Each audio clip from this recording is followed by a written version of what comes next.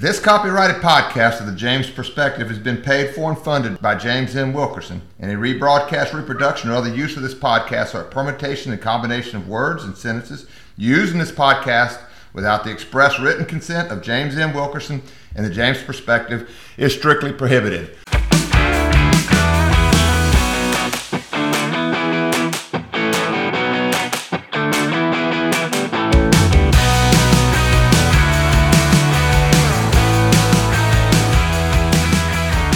Good morning, guys. Good morning. Good morning. You know, I have to have this excited voice because Jim said the music's exciting. The music is exciting. It's exciting. Mm-hmm. Yes, it is. Sometimes I put other music in. Did you really take out my singing of the? Heck no. You left that? Heck yes. You promised you were going to replace it with the real thing. I have the real thing just before. Then you sing the next verse. I sang Helter Skelter on here thinking he was going to take it out. And apparently, a good friend said this would be fun to leave in. Yes. It was fun, actually. I encourage our listeners to find. Yeah, you know that Ringo Starr is notorious for being horrible, the worst singer in the Beatles. Mm-hmm. And he had a solo album where he sang a song, Buckus of Blues. Have you ever heard it? Mm-hmm. It's about Louisiana. A guy from leaving Louisiana, and he wishes he didn't leave behind his Cajun babe. Anyway, I was singing. He had quite a solo career. He did, I know. So I was singing it, and then I asked Charlotte, do I sing it better than Ringo, thinking anybody sings it better than Ringo? She says, oh, no, Ringo's a lot better. Oh, no. Dang. Man, I'm excited about today. That's Victoria, the female voice you hear today is Victoria. We have so many females on here now, we have to identify you. And Glenn's do we here. Know they're We're all live. We're still working towards getting it video, but right now we all have boom mics, and so we're hoping that the quality keeps coming. We appreciate the comments. I'm excited about today's podcast as much for Victoria as I am for the listeners. I think this is a good one for her to learn about this case. This is one of those things that I lived through it. It started in the 70s. Well, you know, they again, I think to give my history of it, in 1969, Lake Charles integrated, okay? Actually desegregated because they bust some kids out of our neighborhood. Fortunately, we weren't one of them. And they bust some other kids in. And so we had black students at College Oaks for the first time in 69. Then we moved to Cameron later that year, and Cameron in 1970 integrated. So I had, or I guess again, well, that would have been integrated because they just shut down the black school, Harder Memorial. So I've been through it. It was painless for us kids. None of the kids had a problem with it. Some of the adults. Well, if you had been bussed, maybe you would have. I don't think I would have been bussed. I know that my kids would not have, my parents would not have allowed me to go to a school where I wasn't at a good school. They were going to make sure. I mean, they picked that area. Why? Just because what you said, you have to pick a place where the schools are good. You go, well, the schools are good here. Then they change it. Right. And then when they built Barb, that neighborhood kind of went down where we lived. But I moved already. When Barb moved out, they put it in LaGrange, and LaGrange was not as good a school as Barb. But, you know, no matter what they would do during these things, and this is the next point of it, is that you started seeing people leave the cities. They left the cities. They went to what they call white flight. Yeah. That was there. So Barb was built after the segregation orders. So they would have had to go on and file suit again and say, well, you can't build Barb and make it all white. Of course, Barb is a athletic school, so they didn't, it's not all white, you know that. But Sam Houston, when my kids were going there, was practically all white. That was a white flight school. Well, that was during that era. That was the thing. There was all African-American schools and all white schools, and Well, I mean, it's not still, just in the South. but it's still sort of that way. But you're chasing. See the unintended consequence of this thing in my book is that you're seeing Bernice die. See, Bernice had a school, and all the kids went there together. and then they force some of them to go to Lilly and whatever, and so then that neighborhood school basically dies. Yeah. And the schools like Downsville who fought to keep it, they're still there. But you see, if I lived in Downsville's district, my kids wouldn't have gone there. Mm-hmm. It has nothing to do with the racial mixture. The question is how good education they're going to get. And again, it's a tool to me. So I picked Ruston High because they were playing sports. That was the best baseball team around at the time. Well, it wasn't when we got there, but when my kids got there, it became the best. That's a joke. Well, there you go. So anyway, I lived through it. Mm-hmm. I did live through it. And in 1981, I was at Tech, and that's when this all went down. And at first, I want to tell you what I remembered before I refreshed my memory here. I do remember that there were 3 girls that were caught up in the busing, and they would have been bused from a rural Buckeye to a very much Urban. You know what? I need to stop on that. I didn't know that. I just knew they weren't able to go to the school that they went. Mm-hmm. That's really all I knew. That they were 3 little girls, and I remember they were cheerleaders or something. I couldn't remember exactly, but they were very happy in their school. And they were like across the street. You went to Buckeye. The other side, you went somewhere else. And I didn't know where. Okay, I just knew they didn't want to go there. And I remember that judge spouting off, Judge Scott. I remember him spouting off. I don't remember anything about state court proceedings and all of that stuff. I don't recall any of that. But I do remember feeling helpless. Like, this judge is able to decide this. Okay, that's really all I remembered. Mm-hmm. Okay. Now, one other thing I do need to tell you is I remembered that one of the lawyers that was representing, there were 3 girls representing, I think it was 2 families, 3 girls, right? I believe so, yes. Okay, he was representing the one who, I don't know if he saw he was representing 2 of the girls. J. Montesimo. All right. Now, J. Montesimo lost this case. All right. Judge Scott pounding sand, making all kinds of noise. And now when you go look at the Wikipedia site, J. Montesimo's got a long one of all the accomplishments and things he's done in his career. And Norman Scott is gone. He was a district judge. That's all it is. So when you're king, you only are king for one short little time. And if you don't contribute, you're forgotten. And I believe that that's what's happened here.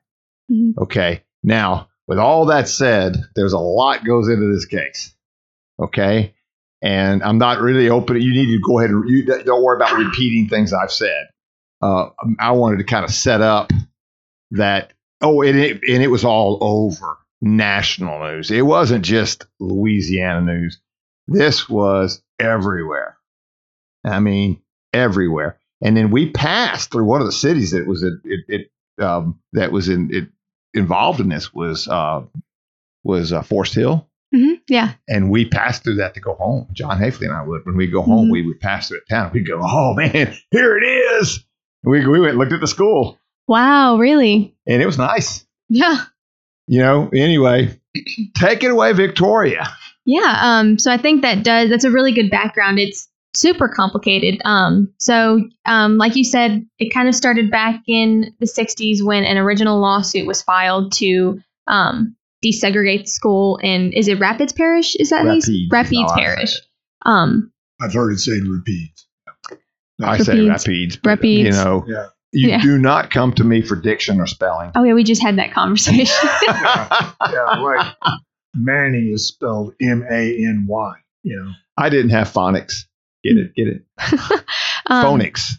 Phonics? I didn't have phonics. No, it's phonics. Phonics. I'm messing with you. So. It's phonics. And it's Miletus. Yeah, well, I thought we were playing on phony. All right, go ahead. So the initial lawsuit was filed to desegregate Rapides Parish. So a plan was developed by that school district to desegregate their schools. Well, the United States Justice Department comes in, I believe it's in 79, and says, we looked at the numbers, your schools still aren't desegregated the way we would like. So Judge Scott is the one who prepares this plan, which is really at the center of the Buckeye 3 dispute and scandal. So he comes up with, not scandal, but... sounds like you're cutting my side. No. Just the debacle, I guess.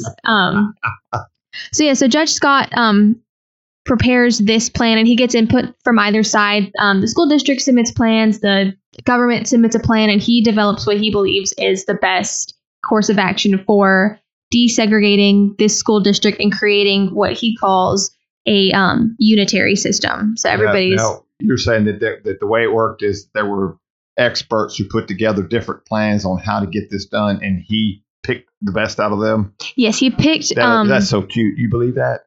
Well, he did what? You really believe the emperor let him do that? Go ahead. I'll let you go on. We'll get to that later. It was ultimately his choice, so he was picking and choosing what he thought would be his, just what I know he that's wanted. What's in the case. Yeah. I know things you don't know. Go ahead. So he goes through his plan. He received evidence from wards 1, 8, and 9 of Rapides Parish, but he considered these issues to be system-wide. So even though he received evidence from, the numbers from these 3 portions of the parish, he applied the plan parish-wide. Let me add one little thing that might help even you explaining this. Mm-hmm. Rapides Parish is extremely rural. Oh, yeah. Except for Alexandria. Mm-hmm. Alexandria had about 55,000 people at the time. Mm-hmm. And that's where most of the blacks that were in predominantly black schools. Yeah. And so the trick that they had that was different than in Caddo or like Charles or anywhere else, it was one really pretty good sized city, mm-hmm. and then tiny ones, nothing in between.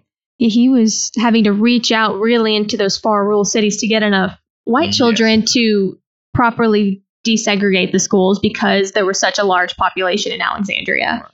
So that's really what the focus of the plan is. He calls it pupil assignment. So he goes into all of the numbers of the black children in Alexandria and then the white children in the Pineville, Tioga. Thank you. Area. I think I'm saying it right. Yeah. I think it's Tioga. So he is pulling kids. He's pulling kids from these really, really small rural areas, trying to get enough kids in order to desegregate. And so he does this through busing. He tries to make a point throughout his plan to say that we are going to do this in a practical way and in the most efficient way possible. So he's only busing students that need to be bused, and he gives an entire list of numbers that show what students are going to go to which school. He divides it by groups, and it's a 2-year plan to create a unitary system within the parish. So that's the plan that is at issue with the Buckeye 3. And let me say this, when the plan was issued, mm-hmm. it wasn't all that controversial. Everybody had already gone through it in the other cities. Mm-hmm. They tried some things in Rapides Parish, but like Charles was doing at that time, all of them have done it. Yeah. So when the order came down, that was not even news. Mm-hmm. Yeah. So, and at this point, it was 79. Like you said, there had probably been a lot of desegregation efforts at this point anyway. So really, and correct me if I'm wrong, the Buckeye 3, is that what got people riled up at the time when I guess it was the showdown between Lee and Scott, the state judge and the federal judge, butting heads, you know. Do you need me to set that up, or you got it? I think I can set it up, but I mean, if you want to fill in the holes, because... Okay, well, go ahead and try. Yeah. It's important that you try. So, the Buckeye 3, like you had said, just these 3 little girls, I believe they were in middle school or maybe early high school at the time. 12, 13, 14. Yeah.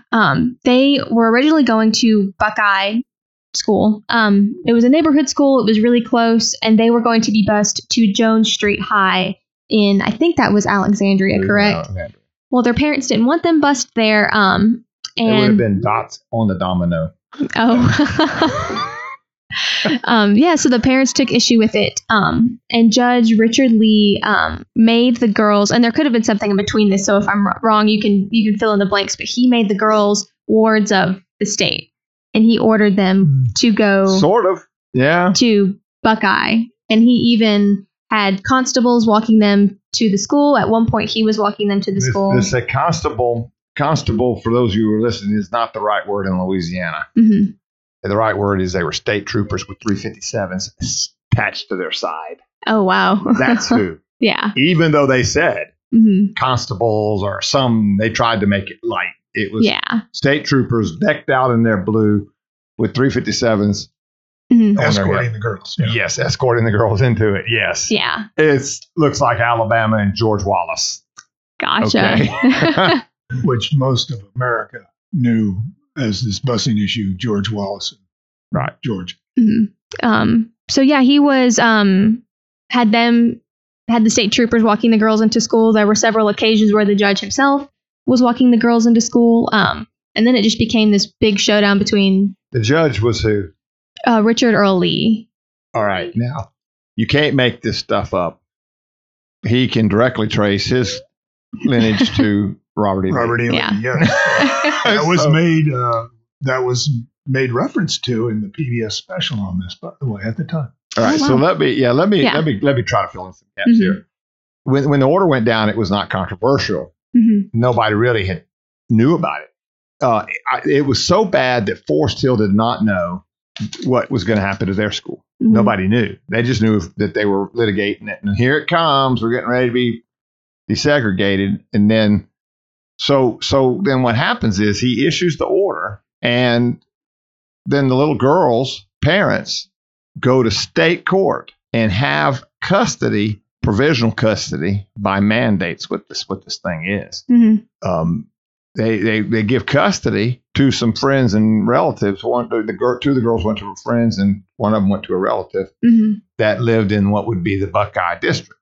All right, that's what they did. Yeah. So they got it done. They got They got Judge Lee to sign it, and they went to the school board, showed it to them. School board went and looked to make sure they really had moved there. And they go, yeah, that's right. And so they let the little girl start there. Yeah. Well, apparently a bus driver's how this all got started. He was dropping them off at their house. One of them was getting dropped off at her house on like Thursday or Friday or something. So she was home on weekends. Anyway, word got back to Judge Scott. Now, what is the number one rule you need to remember about federal judges? Don't make them mad. Do not make them mad. She's on her way. Don't make them mad. No.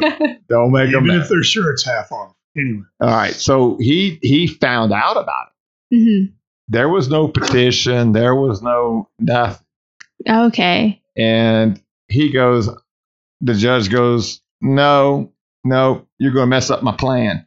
My plan. I, quote, am the big cheese here. That was in one of the hearings. This is my plan. It's going to go the way I want. And this is a sham. No hearing. It's a sham. So he orders the school to expel them so they can't go there. Well, the local judge, Lee, says, I'm ordering you to accept them. Yeah. Take them. And he did. And so then they tried to stop it. And that's when they brought the cops in with 357 mags. And then when they were pulled off, the judge gave an injunction. Injunction is what? An injunction is, isn't that like I know preliminary injunction is something that takes place to hold the status quo of something while it's in litigation, right? Refrain or to call somebody to do something. Okay, gotcha. And is it in law or equity? Equity. Equity. Okay, so he issues an equity order to the state trooper's office. Do not allow your state troopers to escort these little girls into Buckeye. Then the judge says, I'll just do it myself. Yeah. And he starts fining him $1,000 a day and the school $500 a day for each day those girls were there, which did get them into court. Yeah. It was expensive, as I remember. $15,000 in a day. That's a lot. Yeah. Mine of Simone was not cheap. All right. Anyway, so that's where we are right there. Now, the interesting thing is, did you ever see anywhere, there were like 7 cases here, did you see any case where these kids or their parents were ever defendants or plaintiffs of this thing? I did not. They were not. They never were. That's significant.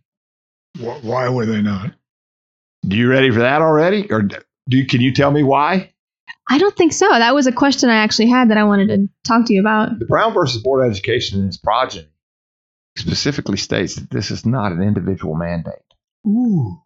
That this is a de jure. It's a state matter. Mm-hmm. Only a state can be required under the Constitution to do something that's unconstitutional, that it would be considered unconstitutional. That's not something individuals can do. Mm-hmm. So the individuals have the right to move. Yeah. They have a right to have their kids be whoever they want to be. They have the right to stay where they are. They have a right to divorce. They have a right to marry. They have a right to do what they want to do. Mm-hmm. Without contacting the state. They don't have to ask. Mm-hmm. Okay? Now, what is the one thing that you know federal courts don't have jurisdiction over?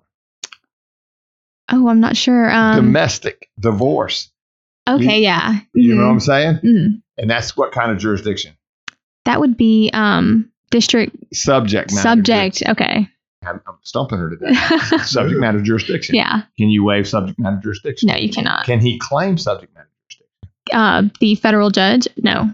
So he has taken a domestic matter Oh, I see of what you're saying. custody, Mm-hmm. found valid under Louisiana law, and this judge pulls it into federal court, Mm-hmm. forces it. He takes that case, Laborde versus whatever it was, and they pulled it into federal court, which is not right. No. It's not allowed.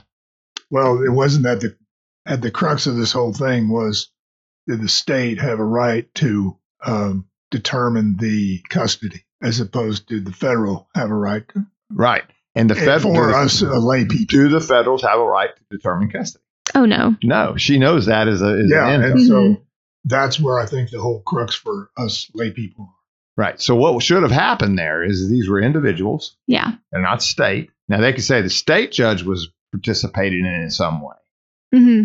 but this was requiring individuals who got a valid under Louisiana law custody change, and that court, that judge acting as a dictator or a king, said, Or just take the tater off. Anyway. we're just going to go. You see what I'm getting at? Yeah. So that was the issue here. The issue was that the state court under state law had ruled that this was valid. Mm-hmm. It was investigated by a principal and the school board. Yeah. Said no, you've done it, and so this judge pulled it. Mm-hmm. Now, could he pull it legally? We'll get into that. Mm-hmm. Okay. So then what happens, where we are then is now they're in the school and the judge gets called into court. He's getting hit with $1,000 a day, which was a lot back then, a lot. And one other little interesting thing is that everybody was out on both sides. You've seen the videos of protesting, making their voice heard. But nobody was donating to the defense fund, to the lawyers for these girls. So they were run out of money. Yeah. Quick. Okay. Sorry. Is there more? No, I think that definitely covers it. That, I had no idea about him forcibly pulling it into federal court like that. That makes a lot of sense that is really the crux of the issue, because the state court could have ruled that transfer of custody wasn't valid, but they didn't. They ruled this is a legitimate transfer of custody. The girls have a right to go to Buckeye school.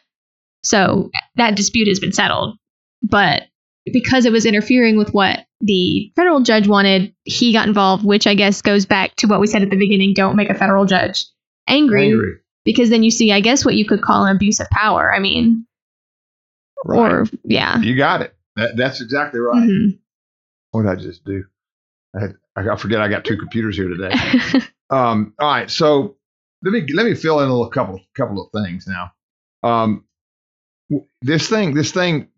I will tell you this: that over time, the courts were getting tired of trying to get these things done, these desegregation things, and the first thing that because of the uniqueness of the Rapides Parish being just only really one city. The rest of it's little towns. They were having trouble with it. Well, what they tried to do at first, their first attempt was say, look, we're going to have it. You can go to any school in the parish you want to go. Mm-hmm. If you're a Buckeye and you want to go to 6th Street, you can go. If you're a Buckeye, you want to go to Forest Hill, you can go. And they tried that. Well, what do you think Birds of a Feather did? Flock together? Oh, very good, Johnny. You can go to Buckeye now. Oh, good. So you see what I'm getting at? Yeah. They said that it worked. So what was happening was these plans weren't causing integration. Mm-hmm. And they didn't want, again, desegregating was easy. Yeah. You can't just have a white school. If a black person wants to go to Buckeye, you got to let him go. Mm-hmm.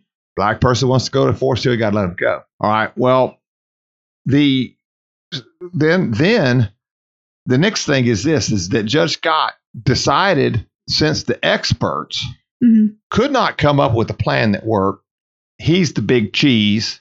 He's going to do it. And he says, quote, you know what I'm going to do if I'm doing it, because I'm going to do it right. Mm-hmm. So he becomes the executive branch. We're going to do it this way, and you're going to do it this way. And he drew up this plan without the help of anybody. Mm-hmm. He did not consider anybody else's work. This we know from the hearings at the district court, the federal district court level. Mm-hmm. So he's become king, and he's starting to feel this power. Well, he drafts his plan. Sorry, shouldn't laugh. Oh no, if it wasn't so tragic. I was ignorant of this whole entire case until y'all brought it up, and I did a little very light delve into it, and I went, wow. And there were some other things I kind of got out of it too. It's very interesting. Well, the interesting thing about it is this. We talked about this usurping of judicial power from saying we're going to be the ones who ultimately decide what's constitutional, what's not, under Marbury, Rivers, and Addison, all the way back to the early 1800s. And this idea that you can you're the final arbiter of what the law is. In Brown, they didn't rule it on equal protection.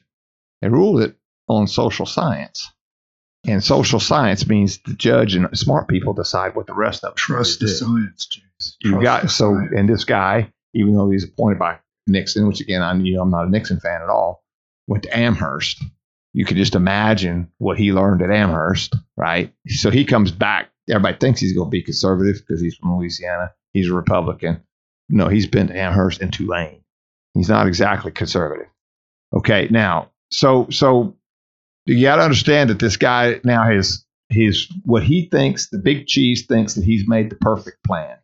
He called himself the big cheese. I know. It's just funny that he called himself the big cheese. It's very Louisiana. Yes, and he's the big cheese. So he gets this thing done. And so now he's a Tulane lawyer, and the LSU lawyers all get together. Little rivalry there. Here we go. A little bit of school rivalry. Exactly. You can say what you want. They get together and they go, this is no hill for a stepper. We're gonna just transfer custody, because it says whoever is a resident, they look up what residence. If you have custody of a child, that child becomes a resident of that. According to Louisiana law. If you want to challenge it, you have to challenge that in state law. It's federal courts do not get involved in domestic matters. Mm-hmm. All right. He found out about it. The judge, the big cheese, he found out about it, and he says, "Don't do it." So we go through all of that. Well, the thing is this: in the Court of Appeal opinions, the Court of Appeal went to the Fifth Circuit. Mm-hmm.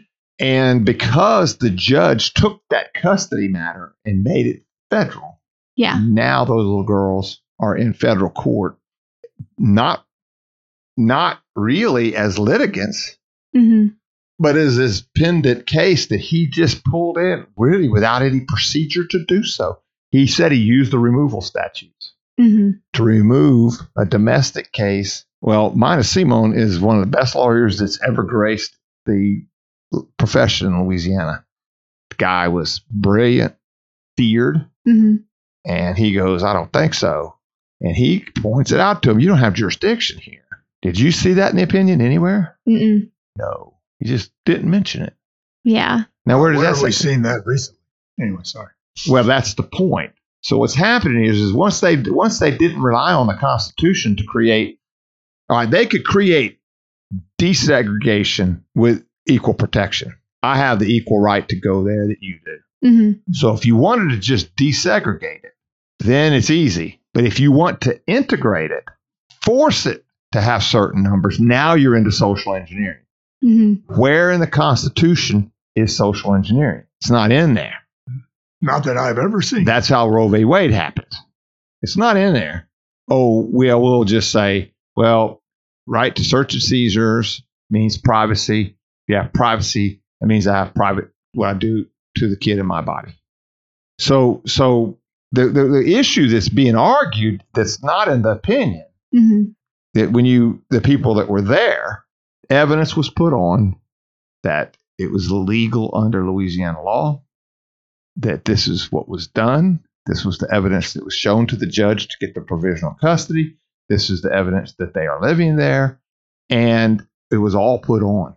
Every bit of it was put on into evidence. Mm-hmm. Okay? It's important. I know I'm going out of the way again, but you guys got to hang tight. No, for me, this is fascinating. Oh, yeah. Because I realized something about something that was said during one of the exchanges is that the state, you can move anywhere you want. Yes. You have to check with the state. That's a constitutional right to move where you want, and you have authority under Louisiana law to do a provisional custody by mandate. That's all.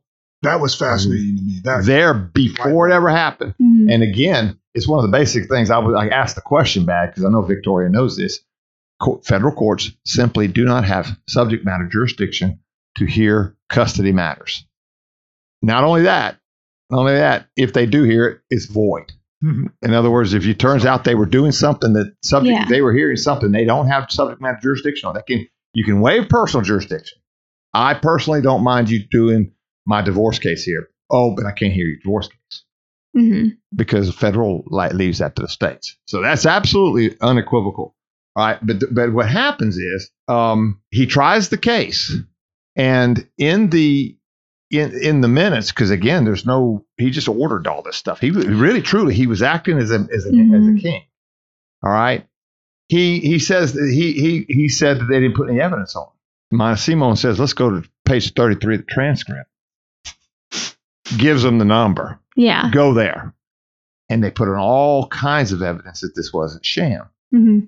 And besides that, it should have been in Louisiana law. But let's suppose that we're going to let you do this, Judge. We're going to change the law, federal law, procedure law, and allow you to have subject matter jurisdiction over a custody matter. We said we put it on. We put on evidence, and it says that. So here's what the Fifth Circuit said, and they had to have gotten it from Judge Scott. They're the big cheese. The big cheese. There is absolutely no ground suggested to us or discernible in the record on which we could find clearly erroneous the district court's conclusion these custody transfers were a sham intended to avoid the effect of desegregation. It's false. There's all kind of record in there. They never considered it. In fact, the prosecution, the state lied and said they put some on, and they did not. And that made it into this opinion.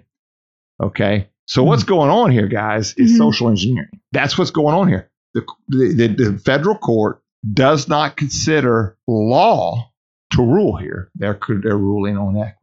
Mm-hmm. They're making a decision not based on the rule of law. Mm-hmm. You see what I'm getting at? I see what you're getting at. Yeah. So this judge goes off what's these? I mean, I'm assuming that the Supreme Court would be the authority that would strike something like this down, right? Yes, and Minus said he wasn't doing it free. They didn't have the money. I don't know what the Supreme Court would have done at the time. Was Warren still in at that time? Was Berger? No, yeah, Warren would have been in still. Mm-hmm. So we had a very liberal.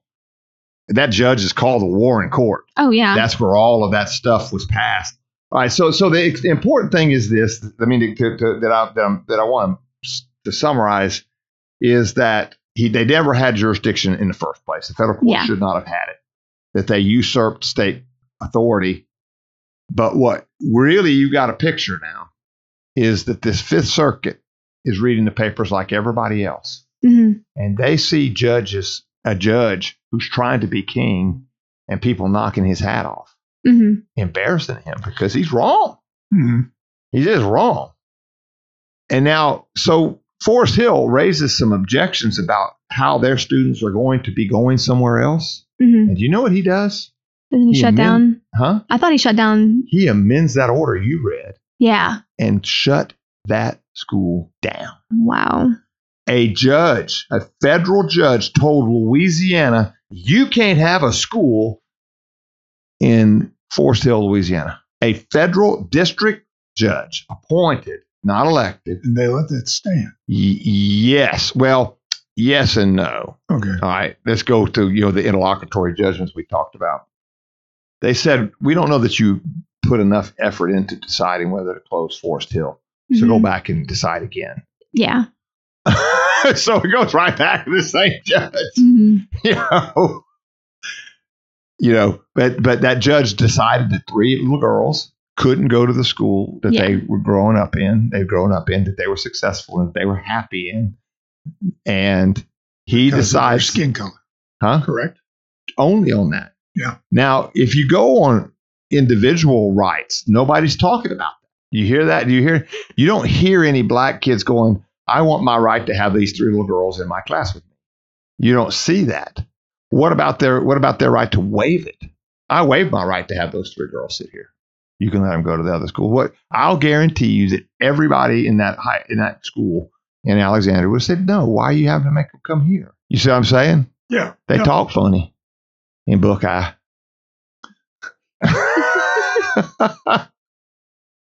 Yeah, I mean, for me, this is,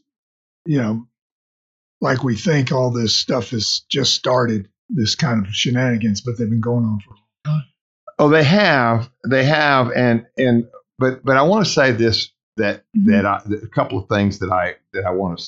We're finishing kind of early, but there's still a lot to talk about if we want to. In fact, we can talk about what you did, but let's get the legal stuff. I do have a question for you at some point when you finish your thought about how he could have gone about it in the proper way. Yeah, let's do that.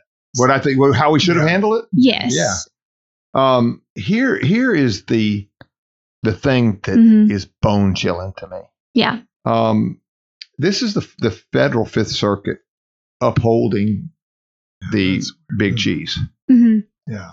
Several important lessons may be learned from the course of this litigation to the present. One is that resistance will be perpetually fruitless. The remedies afforded by the law to those who feel aggrieved by their burden under a desegregation plan are a request for reconsideration. Go back to the big chief by the district court and appeal it if it's refused. And they just got it refused. But it says defiance is the worst possible course for the second lesson is that such efforts, along with more subtle attempts to thwart the progress of desegregation only prolong the process. They just threatened us. That federal court just said, shut up and do as I say. That's what they just said there. And that is heresy. Wrong. Absolutely wrong. We are to resist when we get illegal orders. Now, I say peacefully. Yeah, it's in the Constitution, isn't it? It's in the Constitution. It's free speech. And we have the right under federalistic principles, federal principles, 10th Amendment, to do these things, run Louisiana the way we run it. You, Judge, made a ruling on residency. We said under Louisiana law, what's the law? We made that decision. You don't have subject matter jurisdiction. You hear that? What do they say? Resistance is futile. Okay. And the lesson that I want, I've kind of had this with you before on the New Bowl case. Mm-hmm. They did not follow the law. Yes. They didn't. Mm-hmm. That court did not follow the law. They didn't like our case because they thought fishermen should be driving their boats slow. I don't care. That's not the law. The law is it was on the banks of a navigable river. It's covered by federal law, period. And they didn't follow. But that doesn't mean you quit. Okay. Yeah. And I'm hoping that I can go right through this. But you know what he calls this chapter? Montesimo. This is Montesimo's book. Oh, okay. Oh, okay. He says he calls it the Emperor in Black Robes. That's pretty good. And this is what I would emphasize to you, that that this was just like Lynn said. Mhm. Justice Chase was doing things like this. Oh, yeah. We didn't impeach him. We failed. Mhm. Because 3 Democrat Republicans wouldn't go with him. Right. Mm-hmm. We have activist judges out there doing things right now to Trump, but it's been going on. It's going on in A long time. 1981. And you almost need to take this and put it on a piece of paper when you're a lawyer to read this up or down, because I did. It says the true. This is going to make me tear up. Ladies and gentlemen, James is tearing up. Just so you know. The true trial lawyer is a foot soldier in the juridical battlefield of social and political warfare. He is the catalytic agent at work and in battle, taking on all comers, including government, in the quest of making the promise of democracy a reality. His is a destiny of triumph and failure, of hope and despair, of frustration and exhilaration. Struggle is constant. His hope is eternal. I truly believe that without him, a democracy would become an autocracy and human liberty, but an attractive illusion. You got to keep fighting the fight, even though this is going to happen. Mm-hmm. It happened to us in New Bowl. If you see me get upset, you just got to go, it sucks, but we did the right thing. Yeah. We went after it. We told them what the law was, and they didn't like our case, and they just say no. Mm-hmm. But the judges are activists out there now. And that's why when we went over last week, we went over the Floyd litigation in Georgia. I told you that they're going to quash it. Yeah, they're going to quash those subpoenas, not because they should. They have every right to get those records. Mm-hmm. But these judges are activists. But that doesn't mean you don't stop. And I think that Floyd's attorney did a really good job, and now he's exposed them for what they are, activist judges. I don't know. I could say this, that the worst legal opinion in history of the world is Marbury versus Mason. He sits there and says, we don't have subject matter jurisdiction. Yeah. And then rules even without subject matter jurisdiction. And we are paying that price today. Now, where did this go? This is where the roundtable kind of will start. That sets it all up. Basically, the Fifth Circuit upheld Judge Scott. He upheld even the right to give them contempt of court when they weren't in court. Yeah. Oh, you mean like when you're not at a protest, but they put you in jail for it? Yes, that's it. They weren't. Those girls were not in court. He put them there. And he was trying to hold this was a judge just going crazy. You know what? You want to tell me that you don't like who's going to Forest Hill? I'll just shut you down. And he shuts them down. This guy does this. Well, the long and short of it is the girls run out. Well, they don't really completely run out of money. They end up they go hickory, or what, they get some kind of hickory nut, some kind of Hickory Grove, maybe. Mm-hmm. They end up going to a little private school there. Now, the interesting thing was, did you read about what happened when they shut down Forest Hill? No, I did not. You don't know what happened? Mm-mm. The principal there goes, well, they're shutting it down. I got to go. And he puts the key on his desk, leaves it unlocked, and walks out. Wow. And the parents go in and start holding school in the school without yes. And that judge gets livid that they were doing that. What did he do about it? Well, he sends in cops, takes the keys, and tells them, we're going to get you for trespassing, and makes them. And they shut that school down. Wow. That judge was wild. All right. And we know we talked about the KPLC case, which would maybe fun to talk about too sometime, to see what an activist judge like this can do. Anyway, so the girls, the one other thing he did, he's negotiating with him like he's a litigant. He goes, all right, girls, parents of girls, we'll say girls, all right, girls, you went to Buckeye for a whole semester, less a week, before I found out you were going against the big cheese. And he said, I'll tell you what, I'll make a deal with you. A judge is saying this. I'm going to make a deal with you. If you will go to 6th Street, like we say, if you bow down to your sente, if you'll do that, we'll let you have your transcript. But if you go to a private school, we will not give you your transcript. You'll never have that transcript because you went illegally, and we're not going to let you have it. And that's the only thing that the Fifth Circuit overturned. Should know. Should they have a right to go to a private school? You can't force them into a public school. And so that's the only thing they won. And that's a big win, really. Yeah. Because they were trying to force them into a public school. Force them to go to a public school. And that is why when you see that opinion that you read says reversed, that's what's reversed. They had to give them their grades. But that judge had the temerity to go. Use the force of weapons to shut down a public school. Yeah. And it's killed these towns. It's killed them. So now we're in the round table thing. But they went, right? Now, something I saw, you know how it works. You have a whole lot of elementary schools. Yeah. Then you have fewer junior high, and then you have fewer high schools. One of those girls, once she's out of junior high, was back in Buckeye's district. So the next year, she was right back. She just had to go to Hickory Grove or whatever it was for 1 year or half a year. Okay, but Buckeye did reopen, I assume? But yeah, Buckeye didn't close, just Forest Hill. Oh, okay. If one of those girls, in fact, the one for Representative Montezuma who lived on the other side of the street, I think they would have been in the district. Wow. It was that close.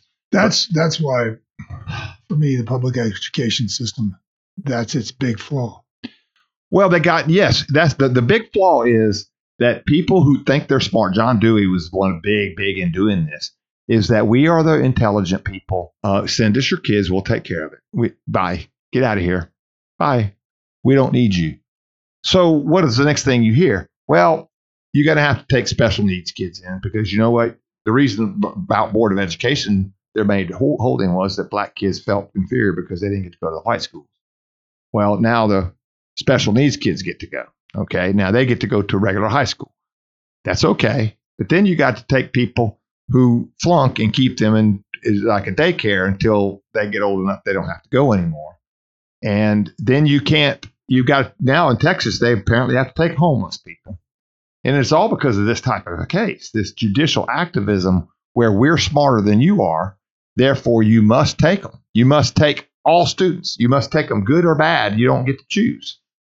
And yeah, and I mean, essentially, I don't think people, well, maybe they do understand, but these smart people don't really understand what one disruptive student can do to a whole classroom and how all their educational needs are then thwarted. And they don't understand that. I think that's why Ritalin is overprescribed in these situations. Also, I think they don't look at individuals. They look at how do we, this is a system that was used to make good factory workers. I don't know that that's the system we need now. We never needed it. I agree with you. I would, like you said, all right, this is, why do we even need the taxes? Why can't we just don't have those educational taxes at all? And then I have extra money and then there's a competition for my student to go to school. That's the voucher system is kind of an attempt to that, but it's also to me, why the hell just not charge people for the education now? And, because you get all these abuses. And pretty soon we have administrators who are making $450,000 a year in some school district, public, and that system perpetuates more administrators, not more teachers. Well, not only that, I mean, as administrators, I used to say they were unnecessary. Yeah. Boy, they are. Who's going to comply with all these federal laws? Yeah. You got to have them. Yeah. And this, being a guy who likes his pistols and stuff, all the way, baby. Anyway, it struck me when he said, you don't have to tell people you're moving. You have freedom of movement within the country. And I've always wondered about why 2A guys get so upset about the ATF having a list of who has a gun and where, how many. Yeah. And then I said, oh, now I get it. It's the same thing. I have the freedom and the right to purchase a weapon, but I don't have to tell the government, although there is a background check. People say there isn't a background check. Bull. There's a background check every time you do anything. And even, what they call ghost guns are not, they're just people who have a hobby and they like to build a gun, and it's fun.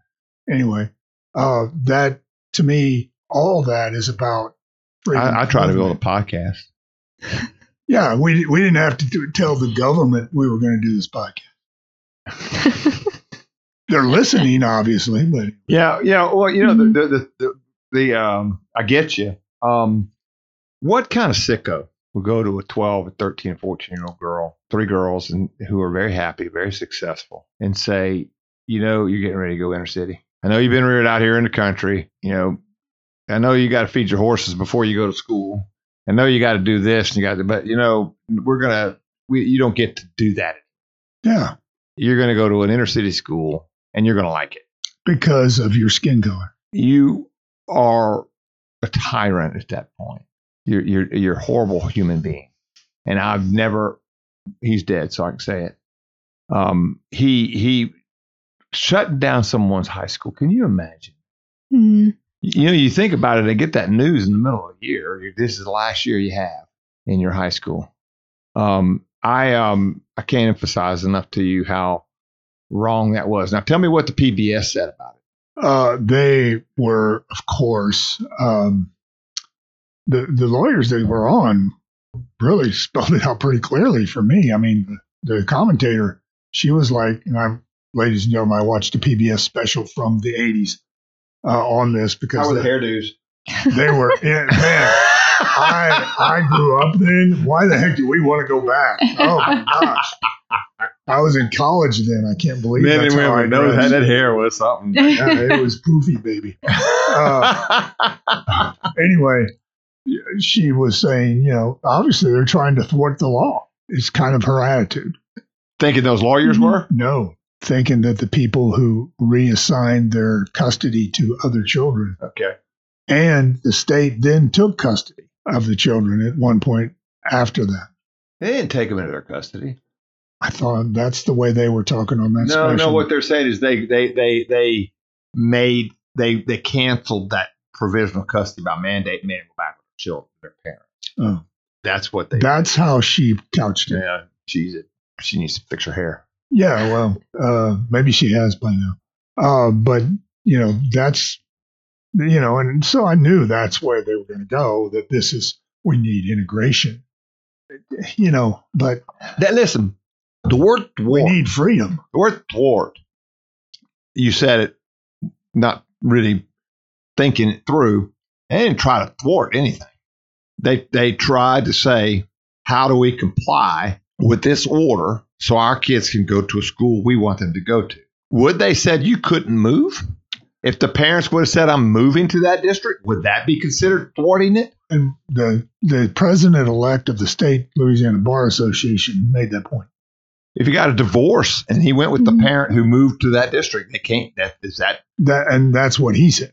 He said this isn't that, because she was kind of setting it up as, well, these parents are just trying to get around integration. They don't want their kids to be with black people. My kids would not have gone to 6th Street. They had homeschooled. They would have gone to Hickory Nut. They would have done something. They wouldn't have gone there because I want them to learn. And nothing to do with the race. But good and well, it would be uncomfortable, No, and besides that, you moved to Buckeye because you want to go to Buckeye. You want to be a Buckeye-er here. What do you call a person? Is a Buckeye-ian? A buccaneer, maybe. That's a fun. Pirate. That's just clever. I mean, that's pretty. What do you call someone from Buckeye? Bucky. Bucky's. Bucky's. Anyway, we won't get into that right now. But anyway, it's what they're doing is they're social engineering. Mhm. It is definitely communism. And I know people don't want to hear over and over. Well, Glenn does it.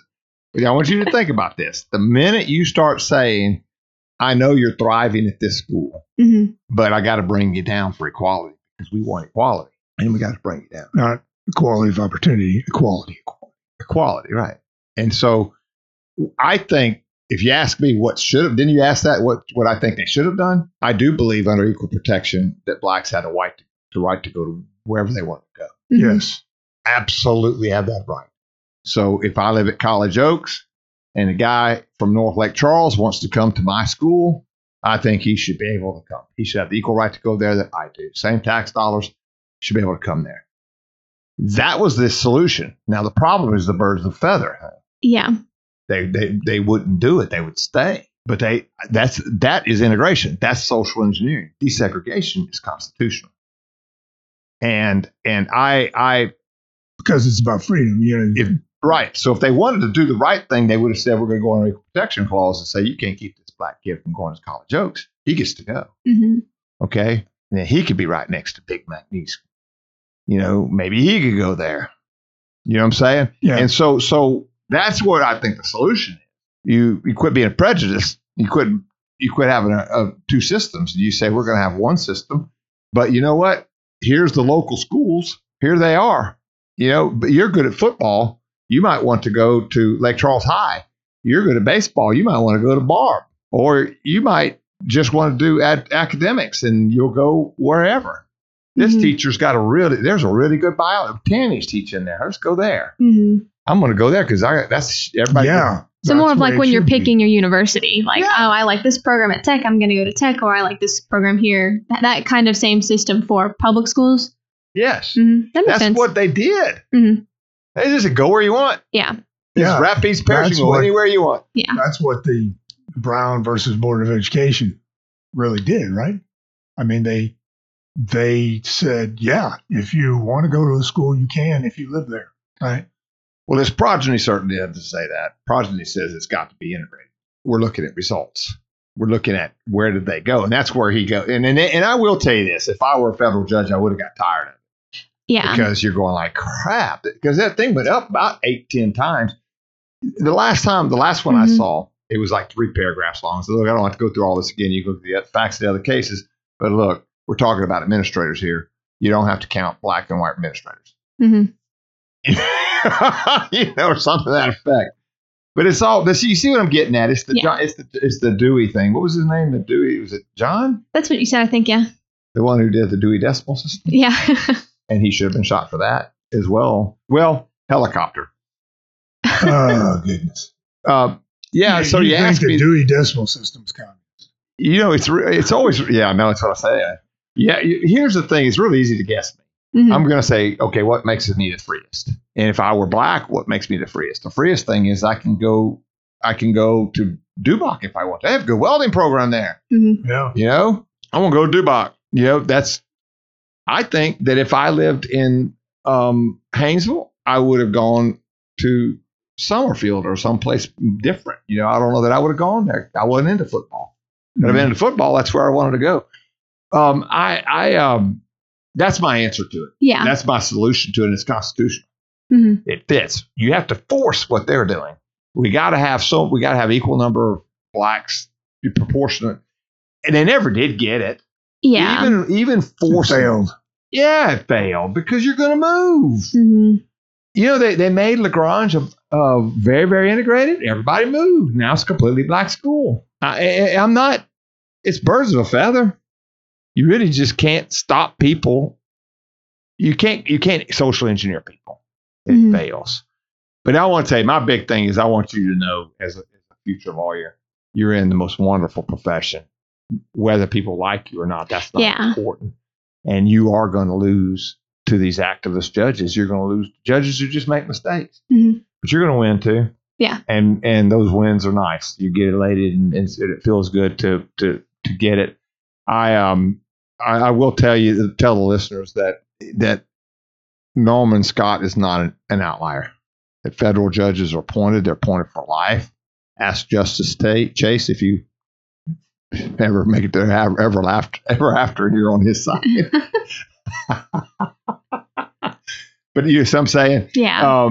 They're out there. They've been there. We're showing that. And what I want the listeners to understand is that when you see these activist judges, don't go, oh, man, this is new. The world's killing us. It's changing. No, get out there and exercise your right to free speech, and let's get voting back right, and let's get those J6ers out of jail, because that's activist judges that put them in there, and you got to keep fighting, and I can't emphasize enough that means we have got to have free speech, and you don't have free speech if you don't exercise it. So did they exercise free speech in that video, PBS video? Was that Louisiana, the state we're in? Yes. I remember her, blonde. Yeah. I remember her. Big poofy hair. Yeah.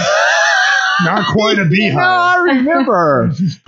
Louisiana, the state we're in. That was the tagline? Oh, that's the show. I made fun of that for 100,000 years. That's not like a joke, a parody thing? No. Oh, that's now you know awful. why we're so jaded. Louisiana, the state we're in. That's In fact, that is a it's fact. still running, by the way. Oh my They goodness. still have it. My wife and I have made that fun of that for years. Wow. Louisiana, the state we're in. Yep. We are in a state. Yeah. Gold star. Good job. Duh. Anyway. Well, what do you have to say about it? Yeah, I mean, I do remember my question from earlier. So, he created this order, redrew the districts, and he brought the case, which was a domestic matter, into federal court. And I don't know about Louisiana custody law, but could the judge have filed his own suit against those families in state court could he have taken it up in state court? The answer to your question is I absolutely can come up with no valid way he could have gotten a custody matter into federal court. I can't come up with it. Minus Simone couldn't come up with it. Apparently, the president of the Bar Association on the state we're in said the same thing. So I'm in good company. President-elect. I'm in good company. Yeah. Hey, you don't have subject matter jurisdiction. She's not going to miss that on the bar. No. Not after working Not here. now, baby. Louisiana, the state It we're keeps in. coming That'll up, be the doesn't it? tagline. And she's going to know the difference between law and equity. Yep. She's going to write Louisiana, the state we're in. This is why. A+. The answer to that is that what could he have done? I think what he was trying to say, but he was too angry. He was the big cheese. You knocked off the crown. What I think he should have said was that I have no control over the Buckeye 3. Yeah. I don't have jurisdiction over that. It's a state matter. Okay. Then what he could have done was to change his order, and he did. You know what he changed it to? What? Your residency was set on the date I issued the order, and you could not change it. Wow.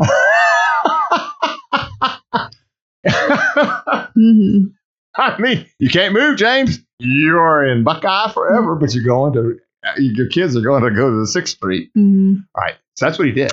Okay. Think about that, how much of a king he thinks he is. I think what he could have done, what he's really trying to argue, let's get what's he really trying to say? Yeah. I think he's trying to say that Louisiana judge was discriminating, that he was the one thwarting the intent of the plan. Yeah. And so that by him granting that judgment, it was a sham. And that he could have brought that judge in. You see, I don't see how you can have contempt of court when you weren't even a defendant in this thing. Yeah. If you went to the school superintendent and said, "Now you've been discriminating," that he has jurisdiction over. Okay. Period. But how does he have jurisdiction over those 3 girls? Yeah. So really, he just had none. Gotcha. He had no jurisdiction over them. It's so obvious to a lawyer. And really, I think the people got it. Did the interviewees, people listening, did the people that were being interviewed, or were they just, we don't like that judge? It was a high-end discussion with 2 lawyers. Okay. And the moderator who did understand the issues, not the law. Okay. Mhm. But I mean, you see how obvious that you can't get around the fact that he did not have jurisdiction over those Mhm. girls. Yeah. Louisiana has sole jurisdiction over custody matters, period, over and out. If there's a sham, that has to be done in state court. hmm That's Okay. where it has to be done. Yeah. And how can you have a sham custody by mandate when everybody signed it? Yeah. You go in there and you open up the rules of procedure and you go, okay, I got to do this, this, this, and this. You do all four of those thises hmm and you custody. I've done custody by mandates, but Yeah. you know what? They don't accept. They'll accept them for purposes of doctors and stuff Yeah. like that. But you can't use it to get into a school district to this day because of this jerkazoid right there. Wow. That's right. Mhm. That's right. I've tried it. Yeah. I've tried it. I've had people say, "Well, you do custody by mandate when he's in this district." No, James, not working. Not for schools. Anything else, but not schools. Right now, that's not in our Constitution. That's not in No. our laws. Nowhere. That is Judge Norman Scott's rule, and everybody's afraid to go against precedent, it. right? Everybody's afraid to go against it. Yeah. Now, Russ is taking care of it. We have two things. We have you can go where you want to go in any school in Louisiana in Ruston, but we only have one junior high and one high, and so everybody's mixed into those two. If you don't, Yeah. unless you want to go to Private. all private. Yeah. So the answer is, I really don't think he had a way. Yeah. I think he's just an activist judge, and so he just did it. Yeah. He just did it. And what was crazy to me was because, I told you I did a lot of research on the lawsuit Louisiana public universities were involved in it to integrate their schools. And what's crazy about that is I had to read through most of it, like a 200-page plan about the best way to integrate. They brought in the paper? Yeah, they brought in a specialist. It was this giant thing. And this judge creates like a 13-page thing of this is exactly how we're going to do it. So it's just, and like you said, integration is a social science. There's so much that goes into it to make it successful and to do it in a way that's legal, that to have one person who's just going to sit there and say, oh, this is the best way, it's not going to be effective. I'm an emperor in a black cloak. Yeah, you have to bring in there's a lot more than that, to make it successful and to actually do it in a legal way. And even then, that plan, several parts of it were scrapped by different universities because it just either wasn't practical or, it just didn't end up working out. So, it's just, you can't expect to be one person and fix all of those issues, The law is not set up for social engineering. Mm-hmm. And equity rules are very tough. Yeah. And there's a reason for that. Is because the government's just not really good at that. And Yeah. so you have to prove a permanent injury. Things like that to get into equity. You can't. Equity courts are saying, okay, even though we have not made a law on this, Glenn can't go near his wife again. Mm-hmm. That's equity. Yeah. They have some reason and it has to be good. Mm-hmm. And if you ever been to one of those hearings, if you had, I need to take you to one. The judges are very, very reluctant to grant. Yeah. But this judge just goes, well, we'll just shut you down. Mm-hmm. Erase. We're going to erase.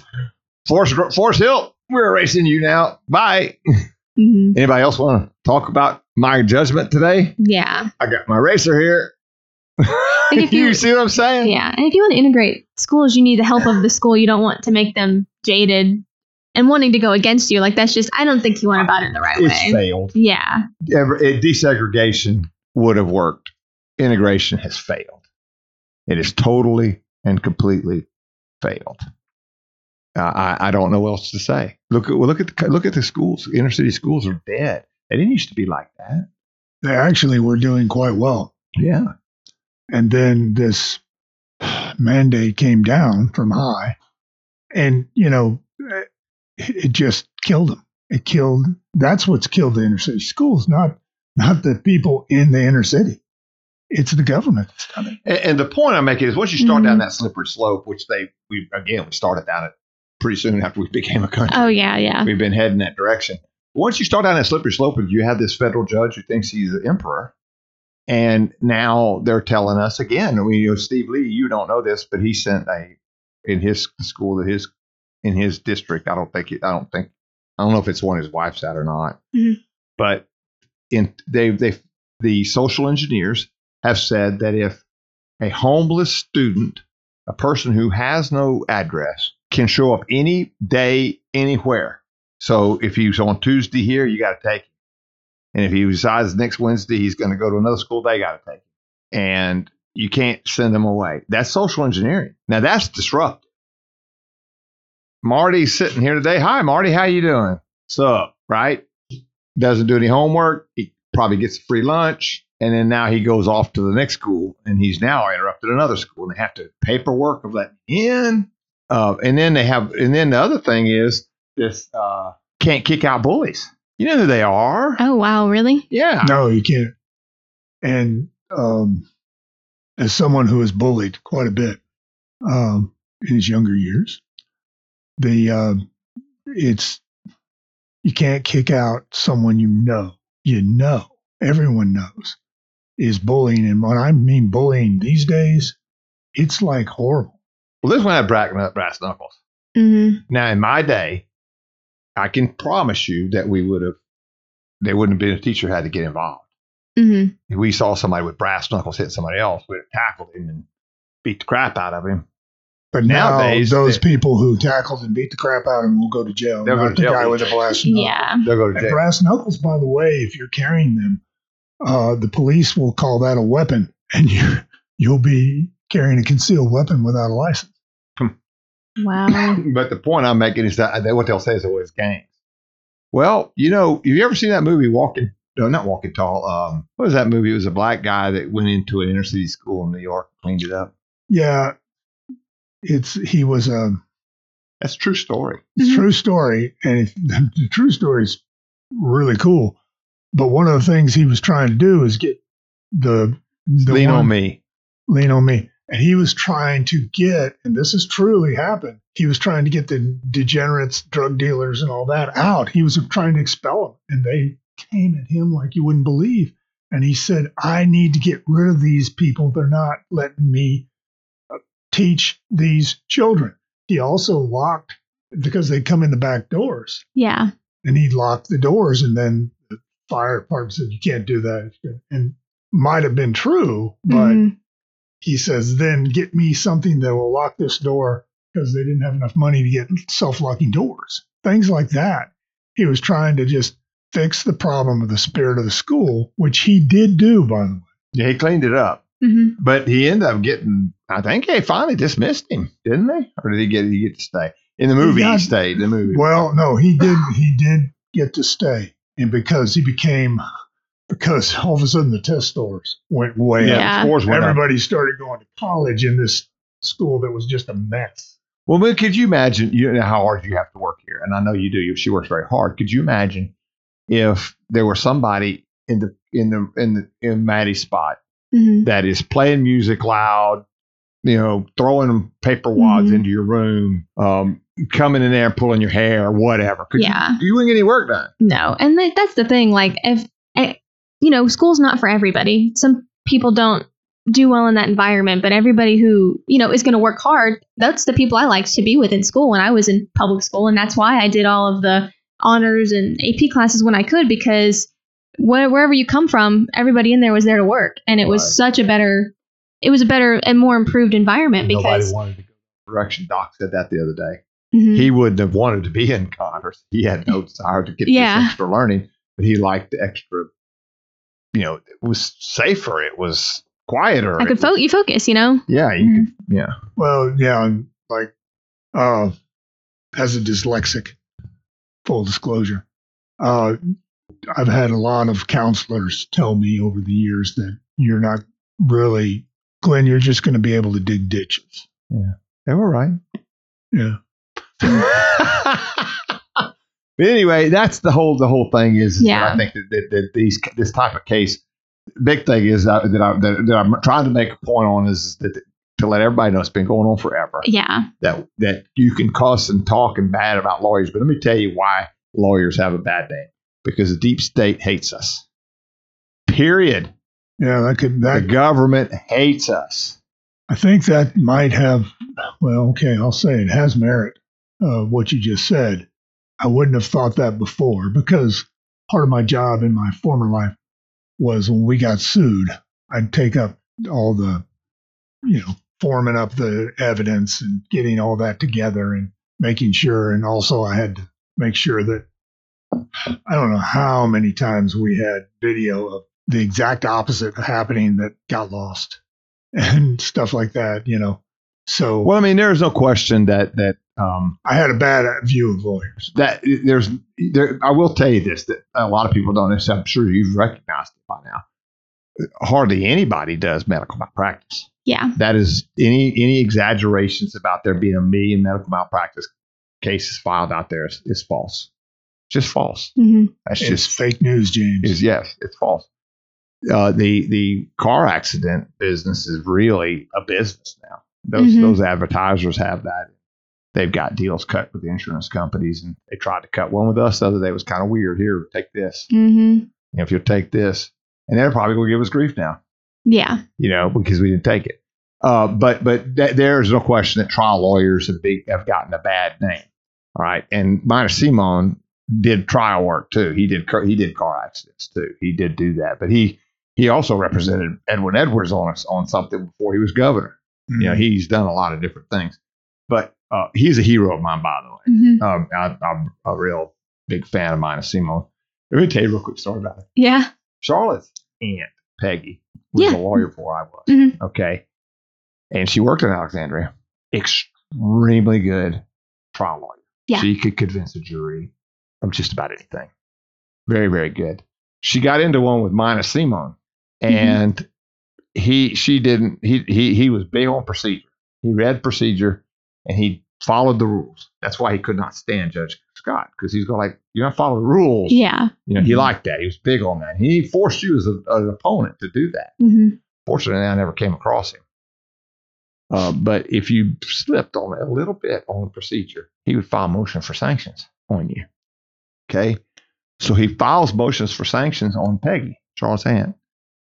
She wins. Sanctions were considered what she did was not sanctionable. So she filed motion for sanctions against Minus, and she lost. He filed motions for sanctions for her filing sanctions, and he won. Oh my goodness. Wow. Just got to get in front of the right judge and jury. Nope. And she pushed it. She what she did, and she didn't do it very often. Mm-hmm. She let emotions get in the way. Oh, I get you. And she went after him, and she should have just let that go. Yeah. And she says it. She admitted it before she died. She admitted she's died. She passed away, but she admitted it. Yeah. I mean, that's a great story, though. It's funny. Miles Mott? Yeah. That was my Simon's last partner. Wow. Really? Yeah. Oh, I didn't know that. Yeah. When he died, Miles went on his own. Mm. Huh. So. Well, this one was fascinating for me. This case? Oh yeah. It is, and I'm glad I remembered it. I remembered it because of the KPLC case, and we may have to do that one too, because that one's injunctions and sanctions and fun stuff. And at the time, all of those guys were heavy hitters. Mm-hmm. The people that he was, this god, this emperor was going after. What he did was he disbarred the most prominent lawyer in Lake Charles. How do you do that? Yeah, that's. Yeah, and the abuse of power has been abused for a long time.